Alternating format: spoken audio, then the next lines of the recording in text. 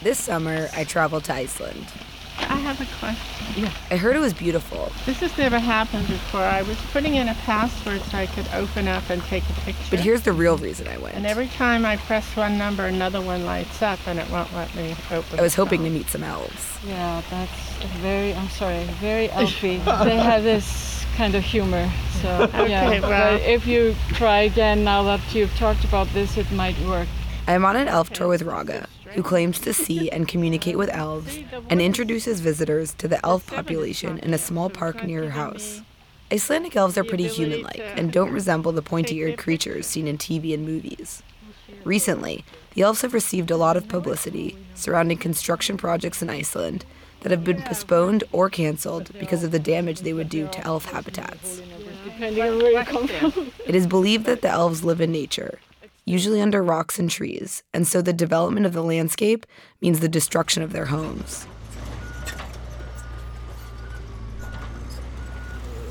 We have the two tectonic plates meet under Iceland, and the highland is constantly forming because we have this battle of ice and fire in the highland. I spoke with Steinar Kaldal, who is the project manager of an environmental conservation organization, about the landscape in which the elves reside. You have black sand deserts, you have lava fields, you have volcanoes in the distance, you have glaciers, you have lush wetlands, you have this neon green moss, powerful glacial rivers, sensitive, colorful geothermal areas. So the variety that you experience in the highland is unique. As we were standing on a lookout over a thundering waterfall, I asked some fellow travelers about their experiences with Icelandic nature. What is most impressive is the difference of the colors. You change between the greens to the browns to the whites. This is the all colors in one picture. This is amazing. We just saw a rainbow being bounced off a waterfall with the sunlight in the background, and it's just absolutely phenomenal. Many people also mentioned that the landscape felt otherworldly. It really feels like you're on another planet, essentially. It looks a bit like Mars, like what we picture Mars to look like. I chatted with brothers who had just gotten soaked by Iceland's largest geyser. So we just saw this amazing giant thing and a bunch of smoke come at us. And we just expected, because it wasn't coming right now, it just happened randomly. So, yeah. Have you ever seen anything like it? No. How many times do you think you're going to watch it? Maybe. How many times have you watched so far? About 5. 5. And you're going to stay for more? Probably. But I still had not met any elves. I asked some tourists if they had had better luck. Have you heard about elves in Iceland at all? About what? Elves. The culture of folklore and elves and trolls. Yes, yeah. No? What can you tell us about the elves? One stopped me the other day and asked me for a silver coin, but I might have been, I don't know, confused or drunk, I'm not sure. But I think it's so funny. I grew up believing in elves and people we didn't see. I met a woman who worked at a puffin museum and who was able to give me some insight as to where I might find them. Just last night by the dinner table we were talking about it with my parents and in-laws. We were telling stories that, like in my house that I grew up in, there was an elf cave behind it, and when they were trying to build the house, the machine always broke down when it was trying to dig into the cave there. Then they have to move the house further down to don't interrupt the elves. So, yeah, it's very rich in our beliefs. Iceland was originally settled by Vikings from Scandinavia, who brought their language, culture, and religion. Even after Iceland was Christianized, many of these beliefs persisted. When they came to the country, certainly they believed in the idea of nature spirits that you had to show respect for. This is Terry Gunnell, a professor of folklore at the University of Iceland. He studies the nature of these beliefs and how and why they develop and evolve. With nature spirits, you call on their help to help with baking and with making ale and things of this kind in daily life, and to help you with your crops. These are things that the church can't really stop. So they stayed here all the way through and are still here in Iceland at the moment. As I continued on my quest and asked more and more Icelanders about the elves, it became clear that perspectives on this issue range across a vast spectrum. On one end are the clairvoyants, or the people who can see and communicate with elves. People like Raga. I met a small elf once. He was very young, and he looked at me with his big eyes, and he was really surprised, and he said, "Are you a human?" I said, "Yes." "So humans exist," he said. I thought it was only in my grandmother's stories. So they have stories like that. But that was fun for both of us, I think, that little elf. But when you ask many Icelanders if they have had experiences with elves, you usually get this, I won't say yes and I won't say no kind of response. We were gathering the sheep from the mountains. So I had this horse, it's called Brunki, because he's a brown. And we were just walking and nothing was going on. And then we came suddenly to a big stone, and suddenly the horse stopped. He's 20 years old. He was born up in these mountains, done that hundreds of times. Suddenly he stopped, and I was trying to pull him, and he wouldn't go near the stone. I don't know why. So when I came down, I asked the people, was it earthquake? Why did the horse behave like that? And everybody smiled because they didn't have any answer about that. So if you ask me, was something there? Well, everyone has to answer for himself. Yeah.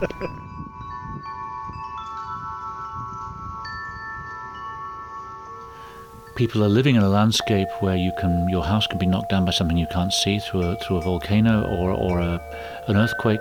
I asked Terry about what was at the heart of this belief in elves. You turn on your taps and you get the smell of sulfur coming out, underlining just below your feet. There is lava alive.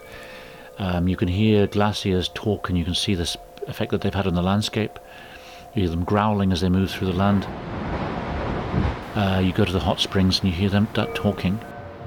You look at the sky and you see the northern lights. So people are very aware that there is power out there. The more conversations I had, the more apparent it became that this sense of life that permeates the landscape really does affect how Icelanders approach their environment. Well, you don't want to damage a home when you see a whole family living in that home.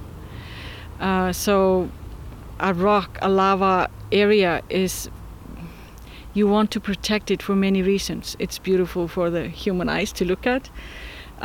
It's historical, and there is a family living there, or there is an elf church. You don't want to destroy that. So it works together. And if the desire to save the elf population wasn't enough to encourage the preservation of the landscape, there are other examples of nature retaliating when harmed. One of the first things most people notice about Iceland is the lack of trees.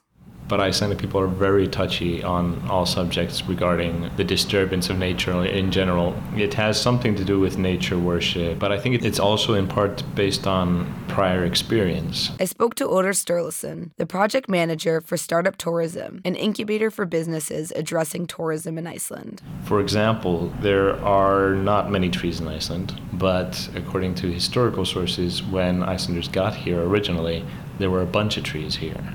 But this is like the time of the Vikings, so they just cut them all down to make houses or boats. And at that time, they could live considerably farther inland. But when they cut down all these trees, it meant that the soil eroded or make it considerably more difficult to live inland, which is why you see a lot of these deserts. So this sort of bleak environment, we know that it's already been affected directly by us in a way that made it almost impossible for us to live here. So Icelandic people are very protective because they know that it doesn't take much to change things for the worse. Historically, there has not been much need for development in Iceland, since there are only 300,000 people in a country roughly the size of Ohio. And until recently, most of the visitors to Iceland were extreme adventure types. But due to cheaper flights, a highly publicized volcanic eruption in 2010, and the appearance of the landscape in many popular movies and TV shows, Iceland's obscurity is now a thing of the past. In 2016, 2 million people visited Iceland. I asked some locals what the increase in tourism has been like for them. It's like a flood. There are a lot of people now. It's crazy how much people it is. Some of the places are so crowded that you don't want to go there anymore. And the change has been crazy. The tourism has seriously affected the country, I think. I think because Iceland is quite a fragile place. It's quite a small place, small population. I have to think very carefully about how you accommodate the new levels of tourism. So maybe the solution is to implement regulations to slow tourism. But it's not that simple. In 2008, Iceland suffered from a bank crash, which led to an unprecedented recession. Tourism has been the factor in us gaining an economic foothold again. It has been the creating factor behind job creation, and it has influenced, of course, all around the country. So it has been the driving force behind getting Iceland out of the recession. So tourism has definitely boosted the Icelandic economy. But while it is fairly easy for more tour companies to meet rapidly increased demand, it is almost impossible to install infrastructure and implement conservation measures in such a short time. I am on a tour which has promised to take us to remote locations that few have visited. But as more visitors seek wilderness, untouched places are increasingly harder to find. Because now we're going to walk through where the sand is in the moss. Summer is very wet, and one footstep can leave a long imprint. So then we try to use the stone. So please try to, walk in the same place. So I try to walk on. Yeah, for example, the road system. If I'm driving, I have to be aware of the bicycles, of the sheep, the hiking people, or those who are hitchhiking, and the tourists that stop suddenly and they leave their car almost in the middle of the road or middle of the bridge and are taking pictures somewhere out.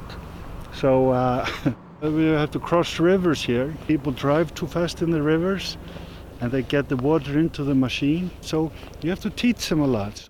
Until recently, Iceland was so unpopulated that there was no real need for laws governing where people are allowed to hike or camp. But with the increase in tourism that has a focus on adventure and wild experiences, this lack of regulation is becoming less and less feasible. Over the period of my life, as long as I lived, we have that benefit to have the nature and go wherever we want to, almost. So we can go quite far. Hiking, people can go almost everywhere. So that's the change now because they are closing more and more areas now. So we are getting used to not to go where we could go before. As it stands now, the lack of infrastructure presents a danger for visitors who may not have a thorough understanding of the landscape. Well, if you go onto the glacier, then that's dangerous. But only for this, we can walk through here, no? Well, there is no trail, but you can drive this road, but it's kind of rough in some places. It's not dangerous. Well, it's in the day like this. A lot of people that come out here, they don't really know the environment and they go out into it, and then you have a lot of situations where you have a lot of the search and rescue and whatnot are having to go help people in a lot of circumstances because they'll go up to these areas thinking that it's okay, but without knowing the full, background on the area. So it can be also kind of drastic in that sense. It can be a little dangerous. But the tension is that if sites are made more accessible, that will mean more visitors to these wilderness areas. Okay, my name is Guðmundur Ögmundsson.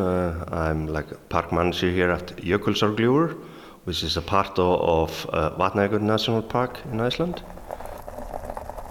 To get to this park, you have to drive down a gravel road for 15 miles or so.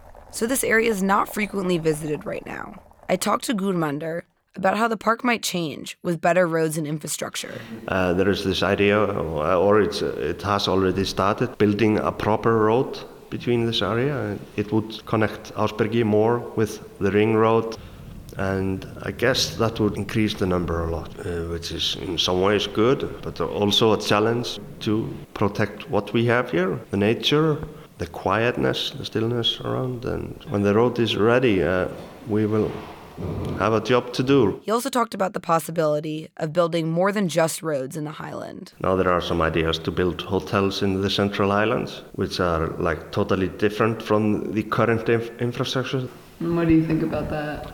Yeah, it's just crazy. You know? I think it would just be very damaging for the Central Highlands and how they are perceived. They are seen as a wilderness. They are seen as a rough place. Nobody lives there. It's impossible to live there. So in that way, people have this respect for the Highland. They understand it's a dangerous place, but still a fascinating place. And do you think that's a huge part of Icelandic culture that might be lost? Absolutely, absolutely. Although I'm not sure that not everybody understands this value, but it would completely destroy it. It is precisely the roughness of the landscape and the melding of the magnificent with the formidable that has inspired the belief in hidden nature creatures, and which is so essential to Icelandic culture and identity. We like it the way it is, a little bit raw, and we shouldn't, have to sugarcoat it for other people to come and visit because they're coming to see that. Places like this, you stand here and you don't see anybody. It's not very common because when you travel Europe, there's farm. You always see, man in everywhere you go. But here, you don't. It's just nature, unspoiled. So that's the appeal for me anyway. I just like being out there and just hearing the wind, the water running, and nobody honking or traffic or, you need to get away from that, for me anyway. And it is not only the landscape that is at stake, but the nuanced role of the elves in Icelandic culture is at risk of being lost as Iceland adapts to the increase in tourism. Icelanders, of course, realized that the rest of the world was interested in their beliefs. And they were quite amused by this, that anybody should be interested in their sense that the landscape is alive and is personified in these figures. And so, yeah, they're prepared to talk about it and to tell stories for tourists if it keeps the tourists happy. So you'll have places like, you'll have elf walks, and you'll have a town, Hafnarfjörður, which has a sign calling itself the Elf Town. So this is really playing off those beliefs. That's something more for outsiders.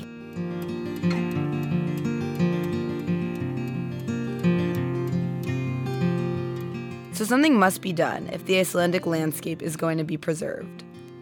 Steinar Kaldal is the project manager of Hálendið Iceland National Park, an NGO which is gathering various interest groups to petition for the creation of a national park which would encompass the entire Highland region. And as you might notice, I talk about the Highland, not the Highlands, and that's on purpose because we talk about it as one whole, this area. I want to establish that vision as one area.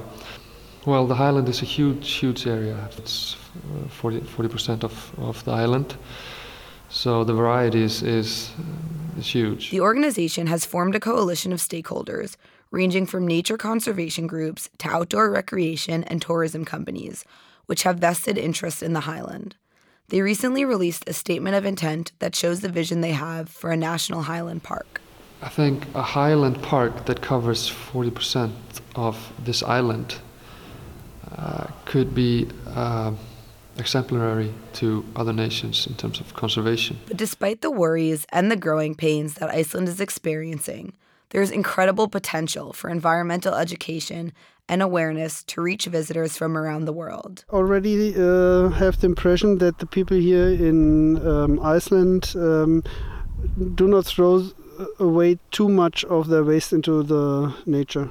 Yeah, because if you look around, everything here appears to be very clean. But in Europe, it's different. If people have been in the drive-thru at McDonald's, they throw away the waste just out of the window of the car, and then you will find it everywhere in the nature. I think that's the most important thing, is to really try to connect with nature in a different kind of way. And seeing the glaciers, it's like, oh my goodness, global warming is real. I just think it's important for people to understand, particularly as tourists, I feel that you can arrive en masse to a country, not respect it. Whereas when you come to Iceland, everything is so pure, so beautiful, you don't want to do anything that will in any way harm it. The Icelandic landscape has not just been impacting visitors, but some Icelanders are gaining a renewed appreciation for their environment after seeing how it is viewed by others. I'm glad that people like to come and visit Iceland, and let's not forget they are teaching us a lot to appreciate the country, because suddenly Icelanders are more interested to see this and that. They knew about it, but that has pushed people to hike more, and so I think I'm pretty optimistic. So the future of the Icelandic landscape hangs in the balance. But what about the future of the hidden inhabitants and protectors of the landscape? What about the elves? It's essentially what's happening when people are telling their children about the hidden people that live in the rocks here and there, is that they're giving their children a sense of responsibility for the landscape. The idea that the landscape is not something you just destroy, it's alive, and it's got a magic to it, it's got a spirit to it. And that the children ought to have respect for the landscape that they're living in. So this will go on, and if this is something that gives magic to the landscape of Iceland, adding to the actual magic that's already in the landscape. So certainly it's connected to having respect for the world that you live in. I went to Iceland to experience a gorgeous landscape and maybe meet a couple elves along the way. What I found was a stunning country with a rich and whimsical culture and an incredibly deep relationship with a dynamic environment where it is understood that nature has to be revered and respected. The morning I was supposed to leave Iceland, I was awakened by the sounds of the wind ferociously whipping against the window panes of the hostel where I was staying. Through sleepy eyes, I half expected to see an elf looking at me from the other side of the window. As I lay in bed, praying that I was not caught in the midst of a severe storm and that I would be able to get back home that day, I was struck by how truly impossible it was to ignore the vitality of nature in Iceland. Nature in Iceland is very much alive. You can't ignore it. You know, we are now waiting for next eruption. I hope you get to your plane before that happens. So, you know, even if, no matter what you dress up for city life, we still have earthquakes and fierce wind and, you know, volcano eruptions. So we know that nature is alive. To see pictures of the Highland and find out more about conservation efforts, visit hallandid.is. That's HALENDID.is.